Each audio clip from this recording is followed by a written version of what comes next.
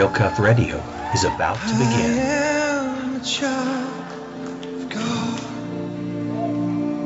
I'm no Everybody longer loves a hero. slave to fear. I believe there's a hero in all of us. I am a child.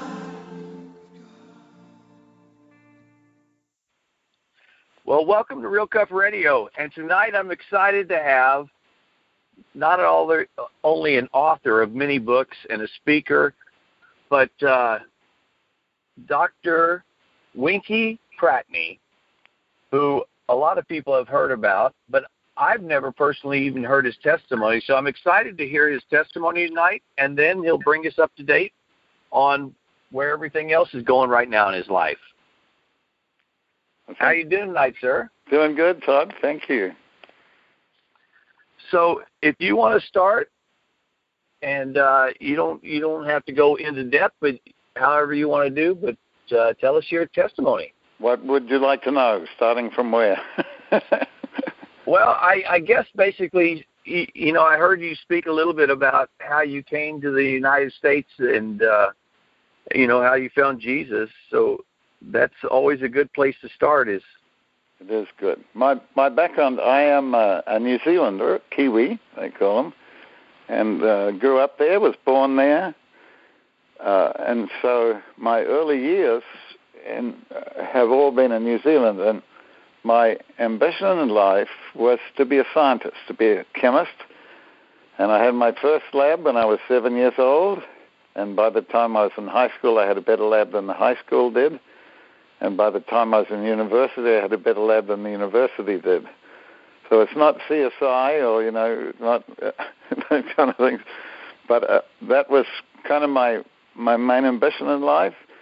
My father was a professional athlete, an incredible cyclist, a professional cyclist, meaning not motorbikes, but, the kind that you pedal.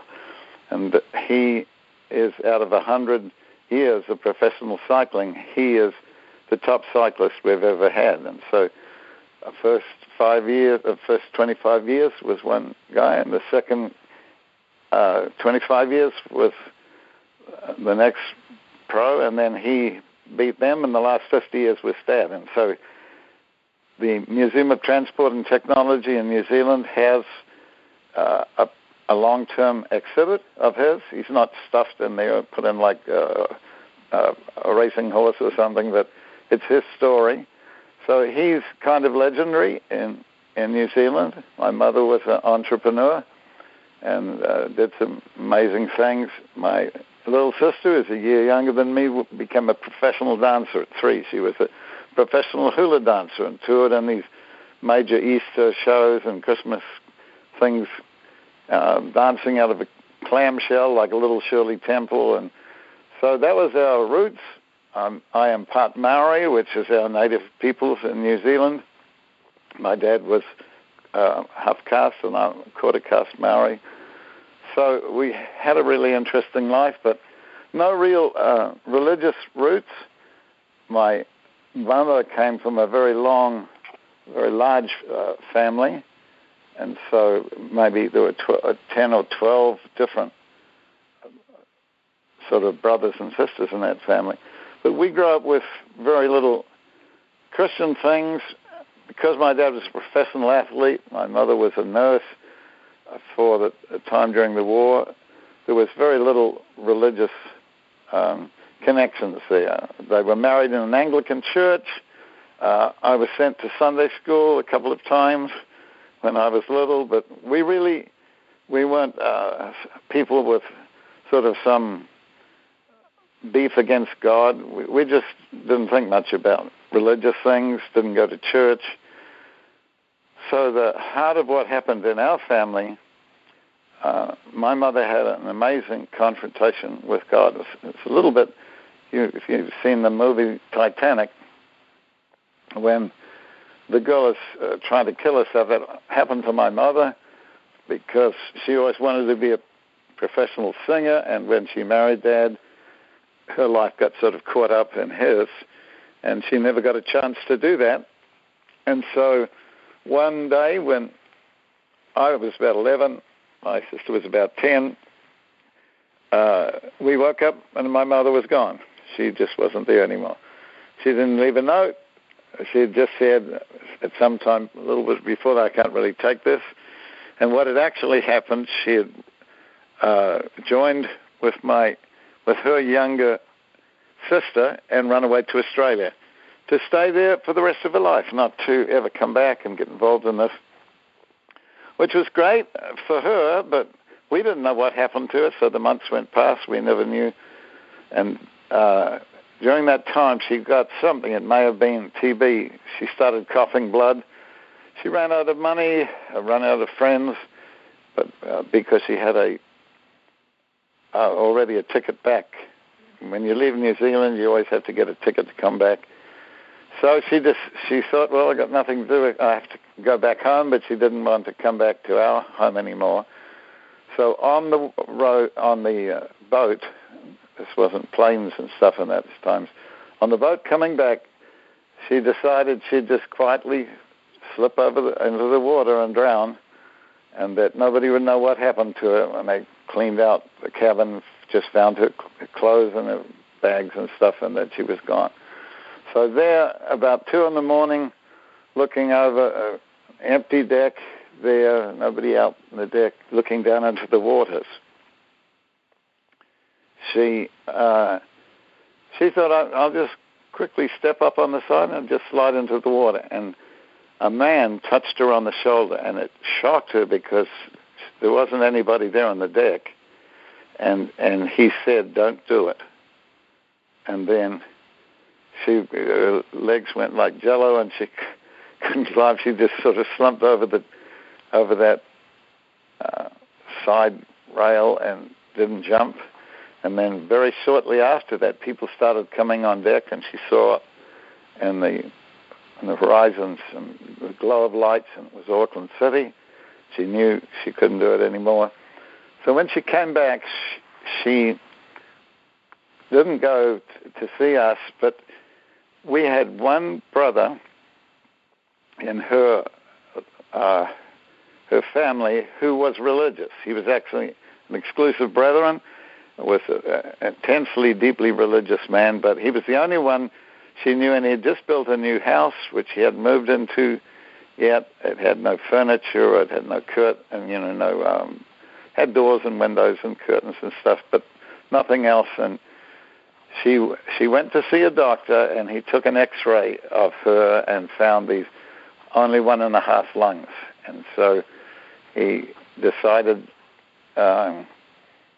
he said, come back tomorrow, we'll give you some more X-rays, but it looks like TB. And so staying there in my uncle's house, he'd taken a mattress, put it on the floor, covered it with plastic in case it really was tuberculosis. And lying there on the ground about 2 in the morning in this home, it's an empty house, the doors were closed, the windows closed, and the curtains pulled. She cried out to God. She kind of cursed God. She said, if you are real, why did we have so many problems in our family? And she said, I tried to kill myself on the boat, and somebody stopped me. So if you're so powerful and you are real, then why don't you take my life? Why don't you come in here right now and kill me? Why don't you just take my life? And then he came, and she said, the door didn't open, no windows open, he just came. She was lying there on this mattress on the floor. He said he stood about just a foot or 2 away from her. She's there on the floor. And he said 2 words, and the 2 words changed her life. And she never told anybody for the rest of her life what those 2 words were. And she said, just as he came, he left. She said, I fell into the deepest sleep I'd ever had in my whole life. And then in the morning, she woke up and she felt wonderful. There was no coughing. And so she pulled aside the curtains and she looked out and she said, I saw for the very first time in my life that the sky was blue and the grass was green and there was music and there was birds singing. And she said when she opened the window and took a breath, it went all the way down with no coughing, no blood. So she went back as she was supposed to the doctor who had taken the x-rays the day before, and he took another one, and then he came back and he took another one, and he took another one, and he took 3 more, and he thought he was going to kill her with radiation poisoning, and he finally showed, he brought in 2 other doctors. He said, I don't understand this, but I think my original diagnosis is wrong. Somehow the bottom part of your lung had got sort of somehow connected or stuck to the top half of the lung. It was creating the bleeding, but now it seems to have come unstuck, and it doesn't seem, because there were 2 perfect lungs. So she didn't know what to do, but she suddenly arrived back. She came back to our home. Dad was angry, where have you been and stuff, but she wouldn't argue with him. She got this old black book. We didn't know it was a Bible, and she just read it like a love story. She had already started a lending library, the first one we had in South Auckland. So she was a reader, wrote a lot of books. But this one was amazing. It was a bit like, to us, it was a little bit like the kind of movie where your mother may turn into a vegetable or something. You come back and there's somebody that looks like your mother, but she's totally different, and you realize there's something changed in her. Well, this was kind of Invasion of the Body Snatchers in reverse.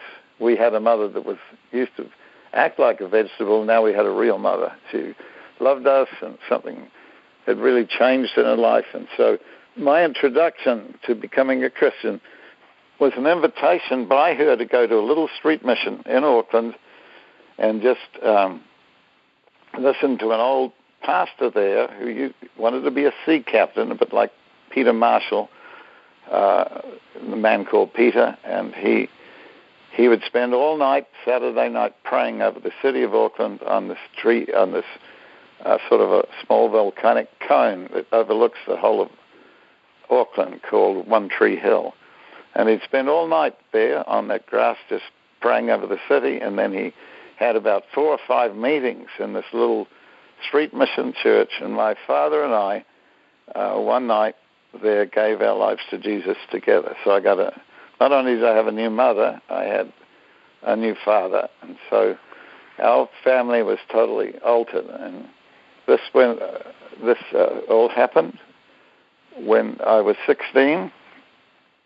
I was in high school, following my career thing, and I pulled in university entrance 2 of the top marks for 2 years running on chemistry, so I was well ahead with what I wanted to do, but that one simple surrender to God changed everything.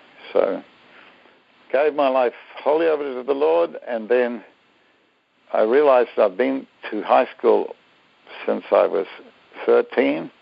Actually, I ended when I was 12, and here I was 16, 4 whole years there, and there were about 1,000 kids in our high school. And I realized I never met a Christian in the high school. Nobody ever, rode to school in a fish-shaped bicycle. I don't think some of the kids in our school ate fish. It was a pretty pagan school. But I'd never met one person who was a Christian in that school. And I realized this was the last 3 months. Got saved the last 3 months of high school. And that was the year of university entrance was over, and it was the scholarship year. You go from there to university. And I realized I have been here this whole time. I've never known Christ, and there's a bunch of kids here who have never met him either. So when I got my scholarship, at the end of that year, I asked the teachers if I could come back for another year. And there was no rule that said you had to leave when you graduate. Sometimes in the U.S., people will have a holdback. They'll hold back somebody who's really good at football or basketball or something so that they can be involved in the school with another year. But I became a Holy Ghost holdback, so I stayed back in the school. I was joined by one friend who I'd met in Youth for Christ, work I'd started to get involved with. And so the 2 of us looked out. We started a little outreach in our school, and at the end of the school, we'd seen about a tenth of the school give their lives to the Lord. So that's kind of my background, my career. I never became a professional chemist. You can make a lot of money if you're a chemist these days. But I never, because of my parents, I never smoked, drank, did drugs, never had a stable full of prostitutes. I just had a very boring, ordinary life. But when I met the Lord, everything changed. So came to the U.S., some of those early years, mid-1960s. I was involved in Youth for Christ for a while. I became a director of Youth for Christ in Auckland for just a couple of years. And then my major visit to the United States, I made a couple of visits as part of Youth for Christ, which is a very strange situation. But those of you who are listening who may know about YFC began, Billy Graham was their first evangelist, a man called Torrey Johnson, and Billy's best friend, who later became an atheist, a very sad thing during the war years. And that began in the late 1940s. But at the same time, in New Zealand, with exactly the same name and the same idea, another work began, which was called Youth for Christ 2, without either of those two YFCs knowing of the other one's existence for almost 3 years. And when they discovered, when the American YFC, who had been running for quite a while, discovered there was another work called YFC, it was amazing to them, but they began to swap ideas and stuff, so YFC directors would come to New Zealand and help teach some of the young directors in New Zealand, and vice versa. We sent people across to the U.S. to visit different places and learn things. So I came across with the YFC team. All that was part of my YFC years. And then I lost my place in YFC because I had an experience with God. It's called the baptism of the Holy Spirit. And the particular leadership of the country at that time had taken a strong stand against anything that looked supernatural. So I lost an entire future there. Then I got a call from a lady who is very well known in New Zealand, still alive in the U.S. today. Her name was Joy Dawson, and Joy was an incredible intercessor, a woman of real faith and love for God. And I got a call from her. She didn't know about this, anything to do with that. She just called me and she said, a man has come to our home for a week, and I felt in the Lord it'd be good if you meet this man. So do you have any free time? So I'm looking at my calendar, which is now empty for the rest of my life. And I said, well, yeah, I do have some free time. So I went over to visit Jim and Joy Dawson, Hillsborough, where their home was. And there was a man there who was visiting from the U.S., and he wasn't from YFC. He was another worker. And I met this amazing man called Lauren Cunningham, who got to put in this harder work, and he called it Youth of the Mission. So I spent the whole day from 10 o'clock in the morning till 6 that afternoon in Joy's home. She slid some food under the door, and when it came out empty, she knew we were still alive. Near the end of that day, talking to this amazing man who had a vision of waves breaking across the shore of a nation. And as he looked, the waves became people, thousands of young people. And I had been working with Youth for Christ for those years, and I realized this is what I've always wanted to see, something international happening that could involve the young, not wait till they get to be 40 or 50 and professional missionaries, but could start as young people and see these amazing things happen. So at the end of that day, I asked Lauren, what are you using to train these young people? And one of the things that was my other great love when I was growing up was the chemistry was the science side of it. So the 5 degrees that I have that are all put down into one, the 2 of them, the first one would be the sciences. So for me it would be chemistry, some astrophysics, and then study of the human body, which is another amazing series, like medical sciences. Then under the arts, my great 2 loves there were music and movies, because my mother, I mentioned she was an entrepreneur. The local movie theater in our hometown of Manurewa, which is only about 4 or 5 blocks away from where we lived, had a movie theater that was getting a bit dilapidated. And they asked Mother, could you help us raise some money? So she put on 5 major pop concerts in that movie theater, different one each night, 5 days in a row, jammed the theater out, had lines running on the block of major pop stars in New Zealand, not only raised enough money for them to fix up that theater and maybe build another one too, but they gave us lifetime passes to the movies. So my dad and I, at 10 o'clock Saturday morning, went down up, to our movie theater, and I watched movies all day. At 10 o'clock, we were just starting to watch the last one, running for the day. So I think I've watched more movies than George Lucas had, at least when he was my age. So movies and then music. I had a band for 2.5 years in high school. When I got saved, I left the band, but I've been involved with musicians, singers. Some of you know Barry McGuire. He got saved as part of outreach we did. Keith Green, you know of. There are many different friends I've met over the years. Second chapter, Pat Boones and Cliff Richard, and also Johnny Cash were all people who got saved about the same time as I did. They became my models in the music world.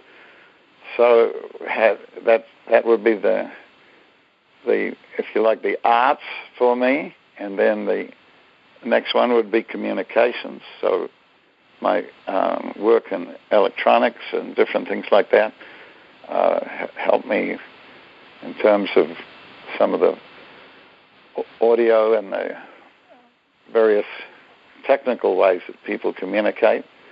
And then history. We've got a serious revival library here in the U.S. There's at least 12,000 books and things in it. Another 5,000 or so in New Zealand. So history became a core area for me. And then the last one was youth culture. So this is my 7th generation of teenagers that I've been working with since that time in 1960. When Lauren finished talking, I asked him, what are you going to be using to train these kids? Because I'd done a book, Youth for Christ's Time. It's called Doorways to Discipleship. A simple little book, but I did it for the kind of thing you would give a brand new Christian who just got saved. And I'd been working on a book those years, early years, and nobody had ever seen this, but that was all the thing I had after leaving the ministry I'd been part of for so many years and enjoyed it and loved it.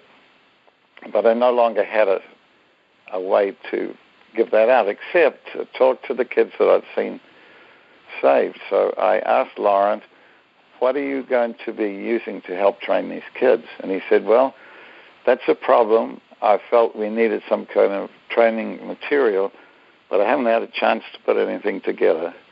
And I said, well, I've got a book, and out of this paper bag that I carried all the bits and pieces of this thing I've been working on, I pulled it out and I showed it. I said, I gave it to Lauren, and it was held together by one of those little brads. It was sort of hole punched and held together. So he said, what do you call this? And I said, I call it Youth Aflame. And he got really quiet, and he said, that's the name God gave me for the book. And then he said, if you come to the United States, I'll help you get that book printed. And long story short, my grandfather, in a meeting I had in New Zealand, he gave his life to the Lord. And he gave me the money to get on the ship So a bit like Peter Marshall in his early days, I got on that long 2-week cruise to the United States and began work on Youth Aflame. And the Jesus movement broke out, Youth Aflame, without any advertising, without any single ad or television or radio or even in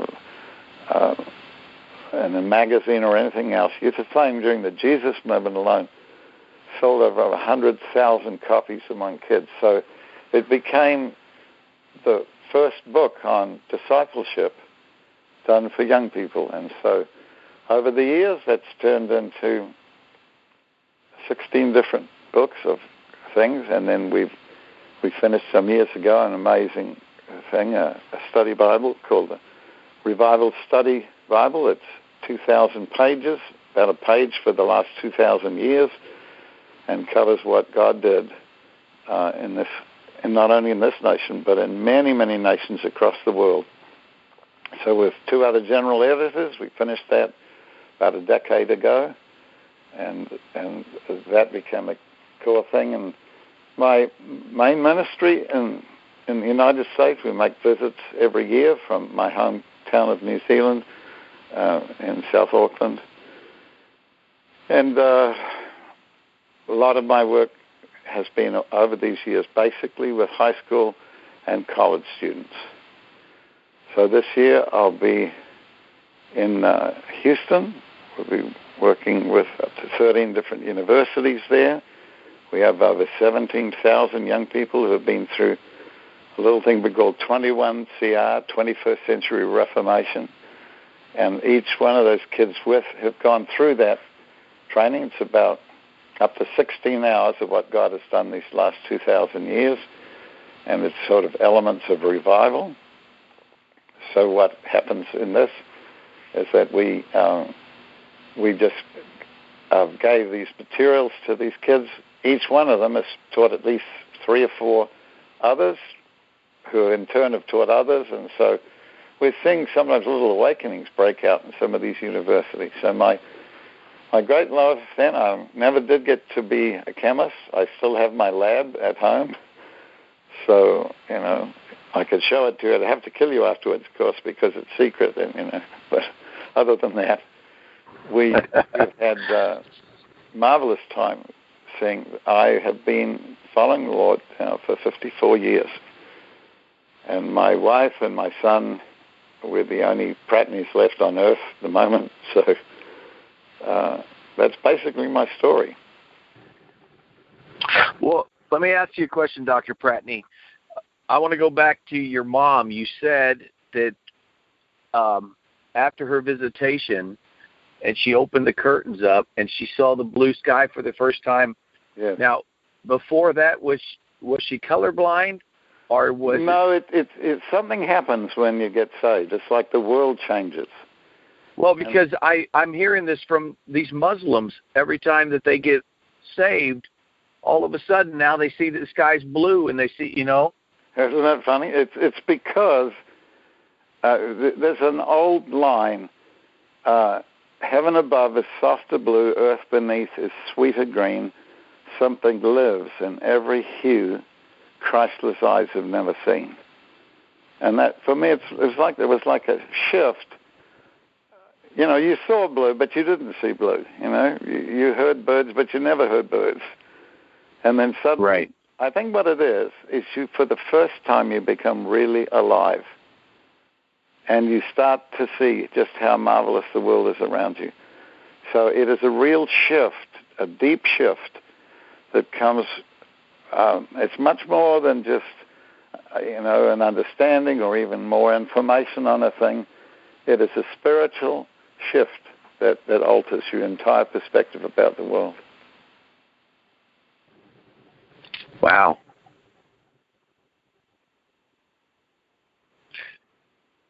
So, I know that you've got a lot going on with. You're going down to do some stuff with Christ for the Nations, and yeah, in a couple of days. And it sounds like you're very busy. Well, I've been friends with a lot of people. When you when you've been saved for like 54 years, and you're still alive, then you get to meet a lot of people who really love God. And so one of the things that it's amazing about God's people, I mentioned just 2 or 3 of them. I mentioned Lauren Cunningham and Joy Dawson. And then I mentioned some of the musicians. I mentioned Barry McGuire, and I mentioned Keith Green. There's something unique about when God changes people. None of them look anything like any of the others. It's the weirdest thing. If I was to ask you, Todd, who would be the people that you know that are alive that you most respected as people who know God and really love Him? And then just compare them. They don't look like each other. They don't always talk like each other. But the wild thing is they all look like Jesus for some reason or other. And I think it's because when we give our lives to Him, He really does move in. And being an infinite person, it's not strange that we all look like Him in some way or another, but it's also not strange that there's just so many of them. There are millions and millions and millions of people who, if they looked at their whole life, they look like just a mess of their life just looks like anybody else's mess. You meet one drug addict, you've met them all. You meet one prostitute who's been damaged. She looks and hurts just like anybody else. But when you meet people who've met Jesus, something changes in their lives. It's just amazing to me.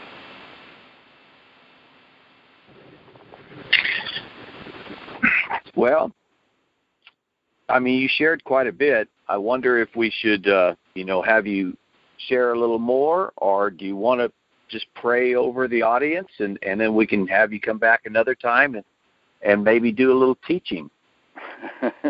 You can take a break on this and then just pick something you want to talk about.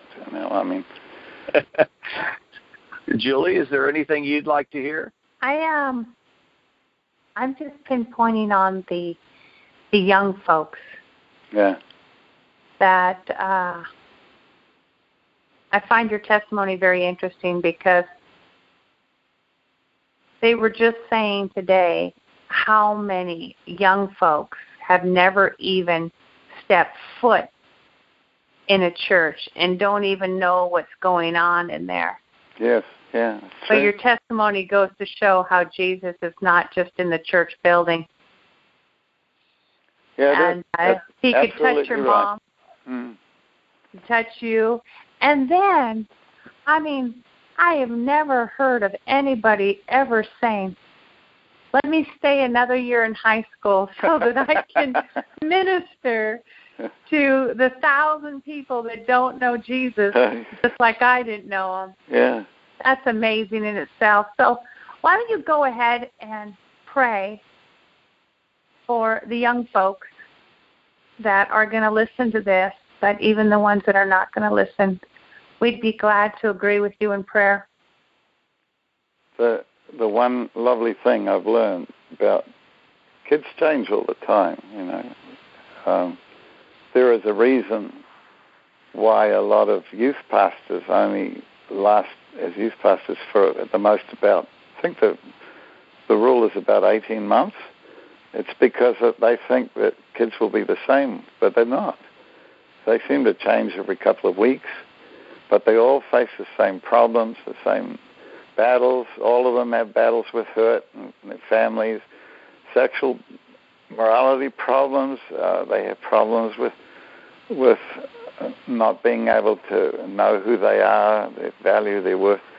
So looking at them and knowing all these years what it's like to be a teenager, to be a university student, coming to grips for the first time with having to live in a real world where there's sad things and lovely things that all happen, sometimes in the same week.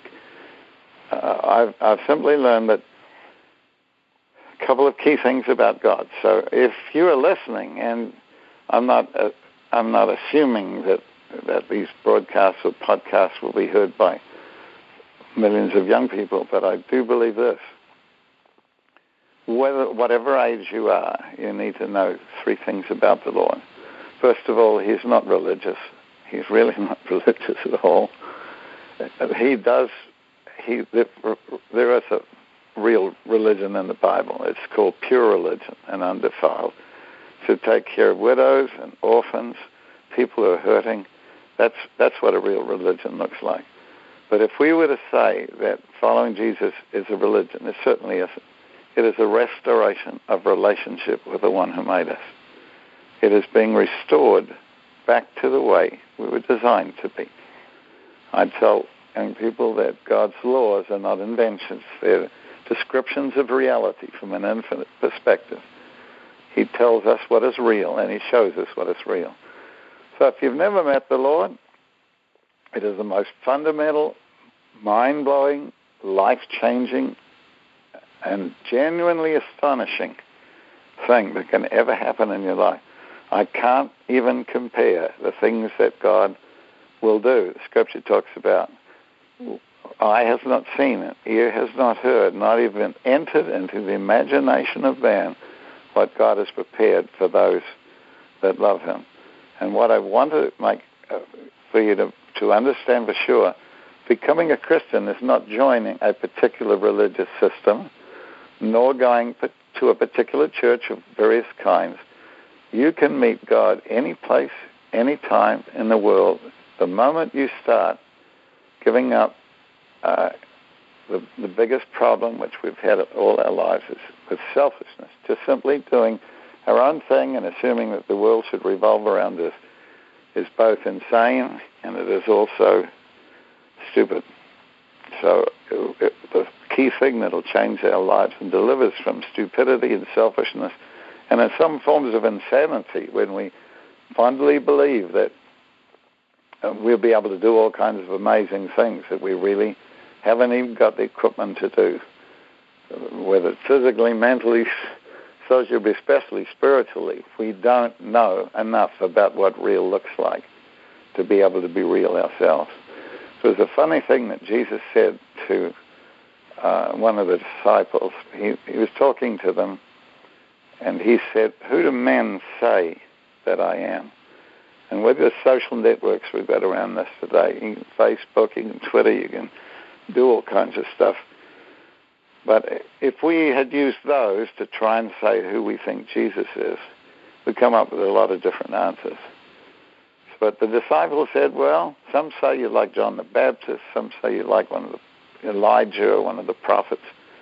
And then Jesus looked at them and said, but who do you say that I am?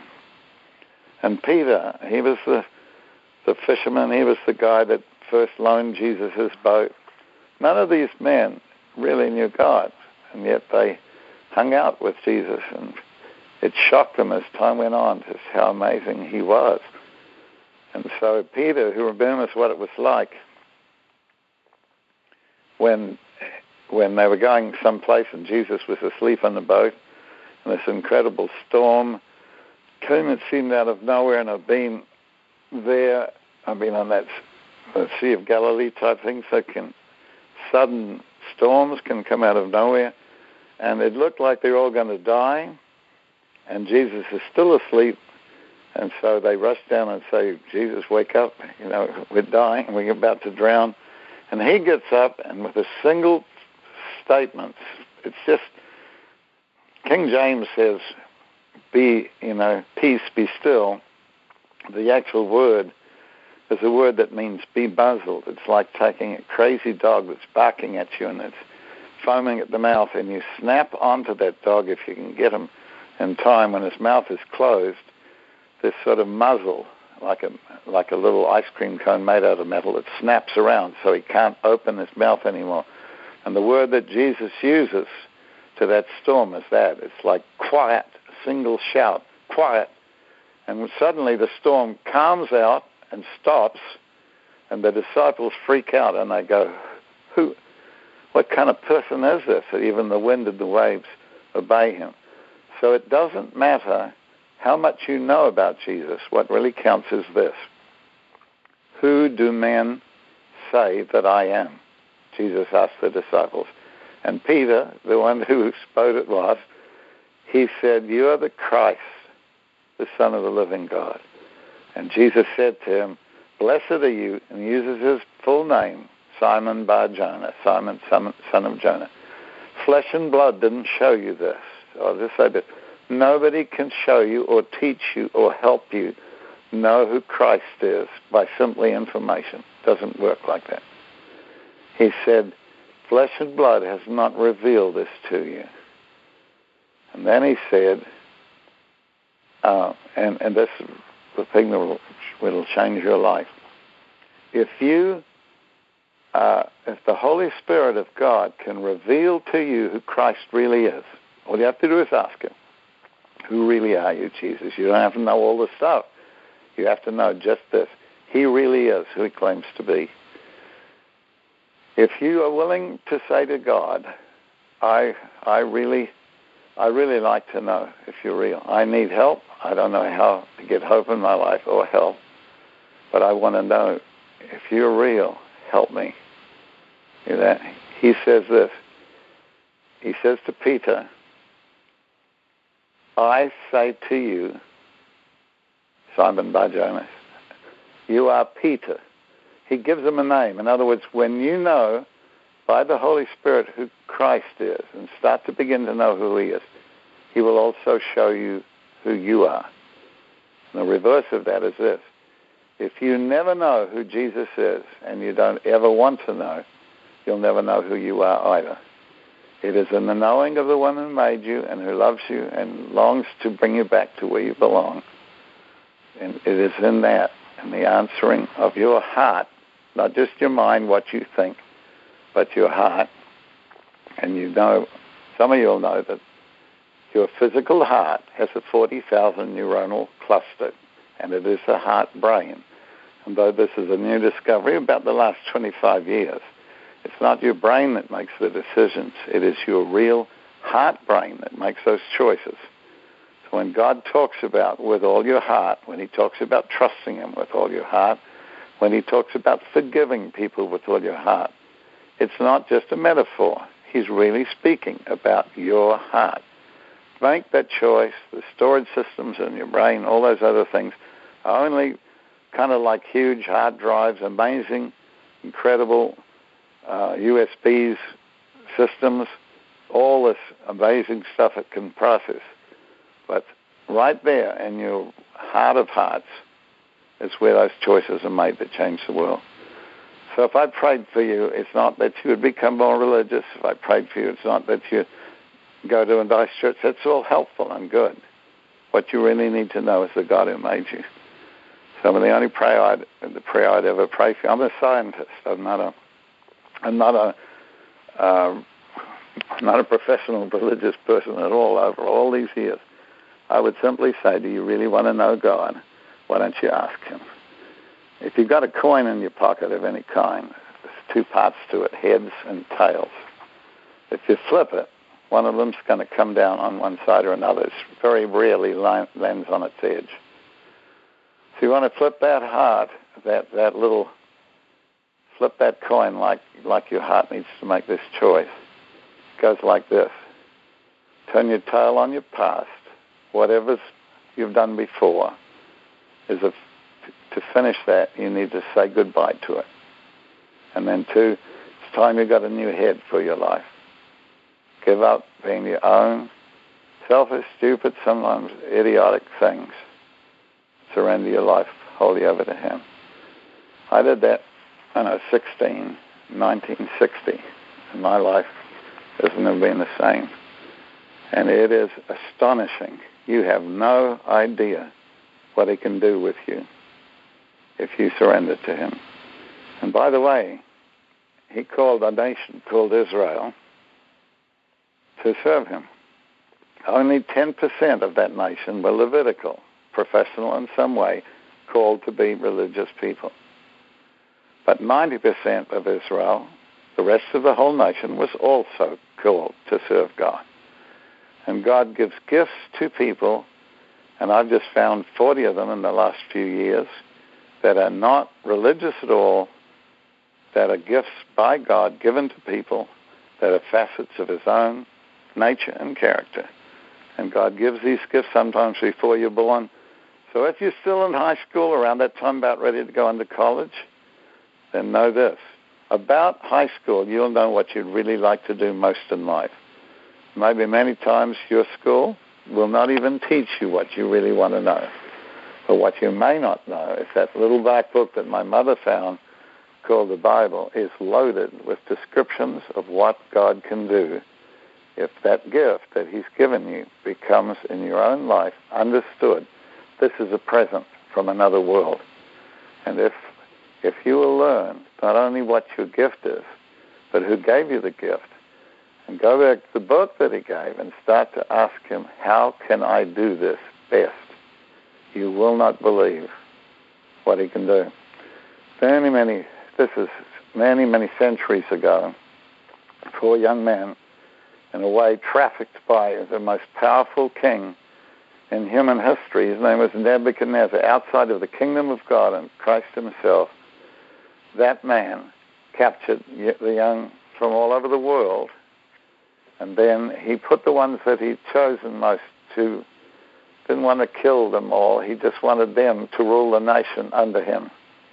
So you wouldn't kill your own kids if you suddenly got conquered by another nation.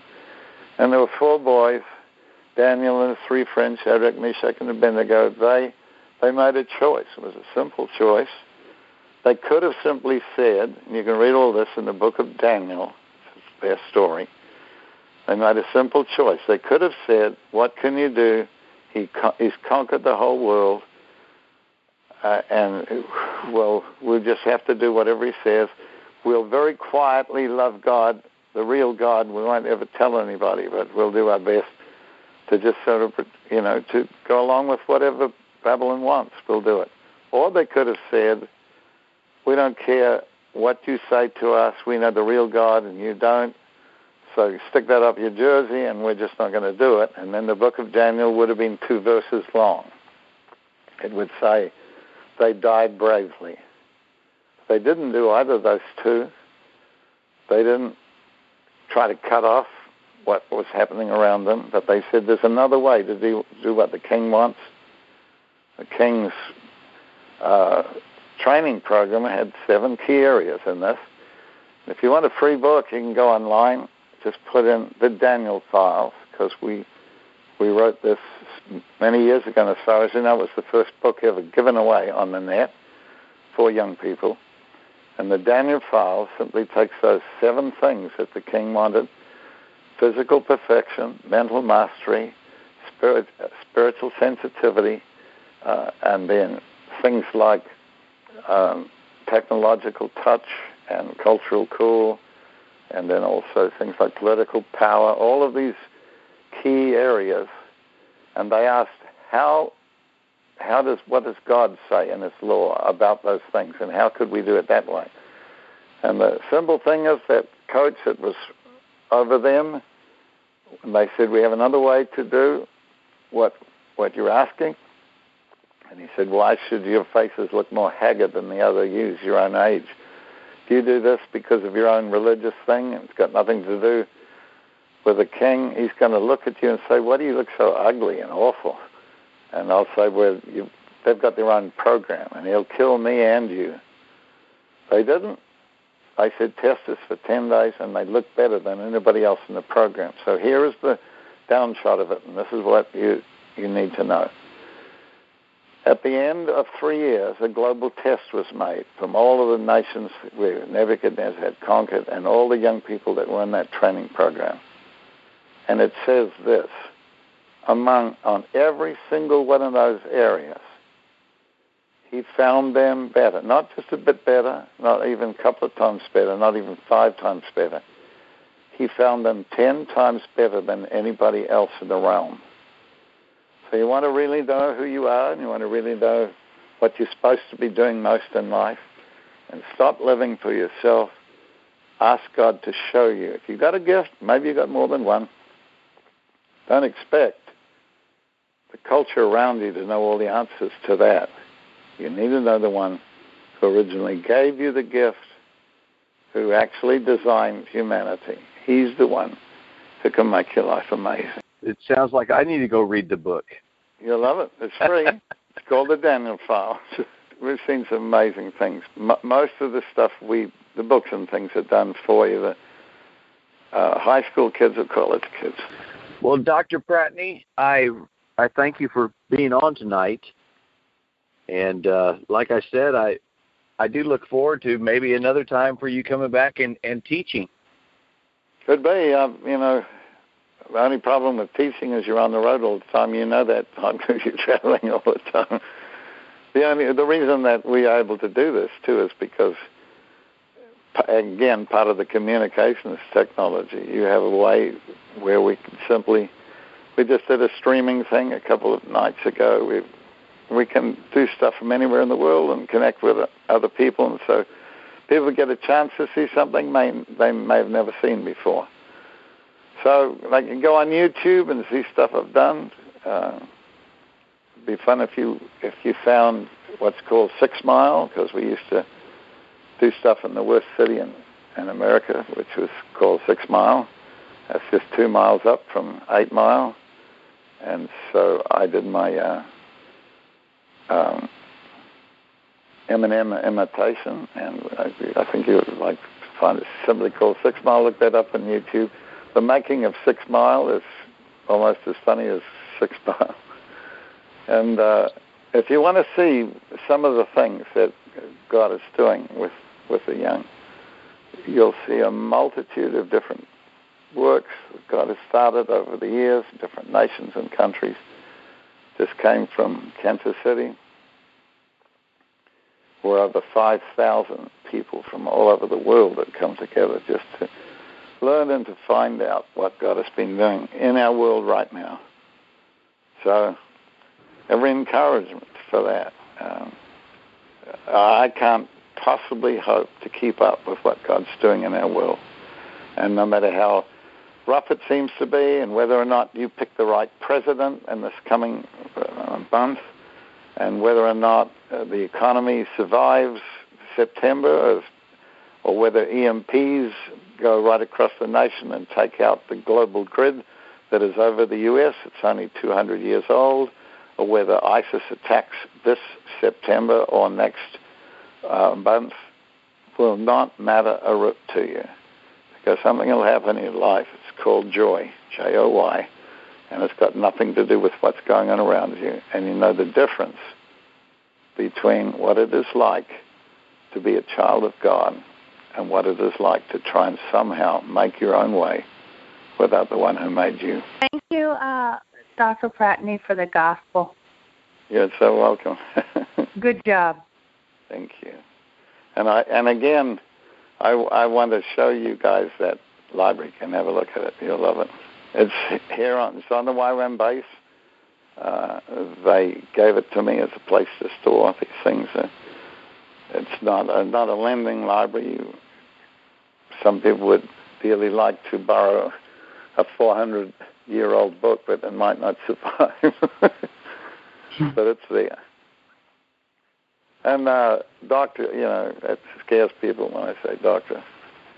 But when I do talk to doctors, I say I'm a chemist. We used to make the things that you use. We can tell you which ones are not working very well. So just call me Winky. Okay. Well, thank you very much, Winky. And I guess that's a wrap for tonight. Until next time. Bless you all.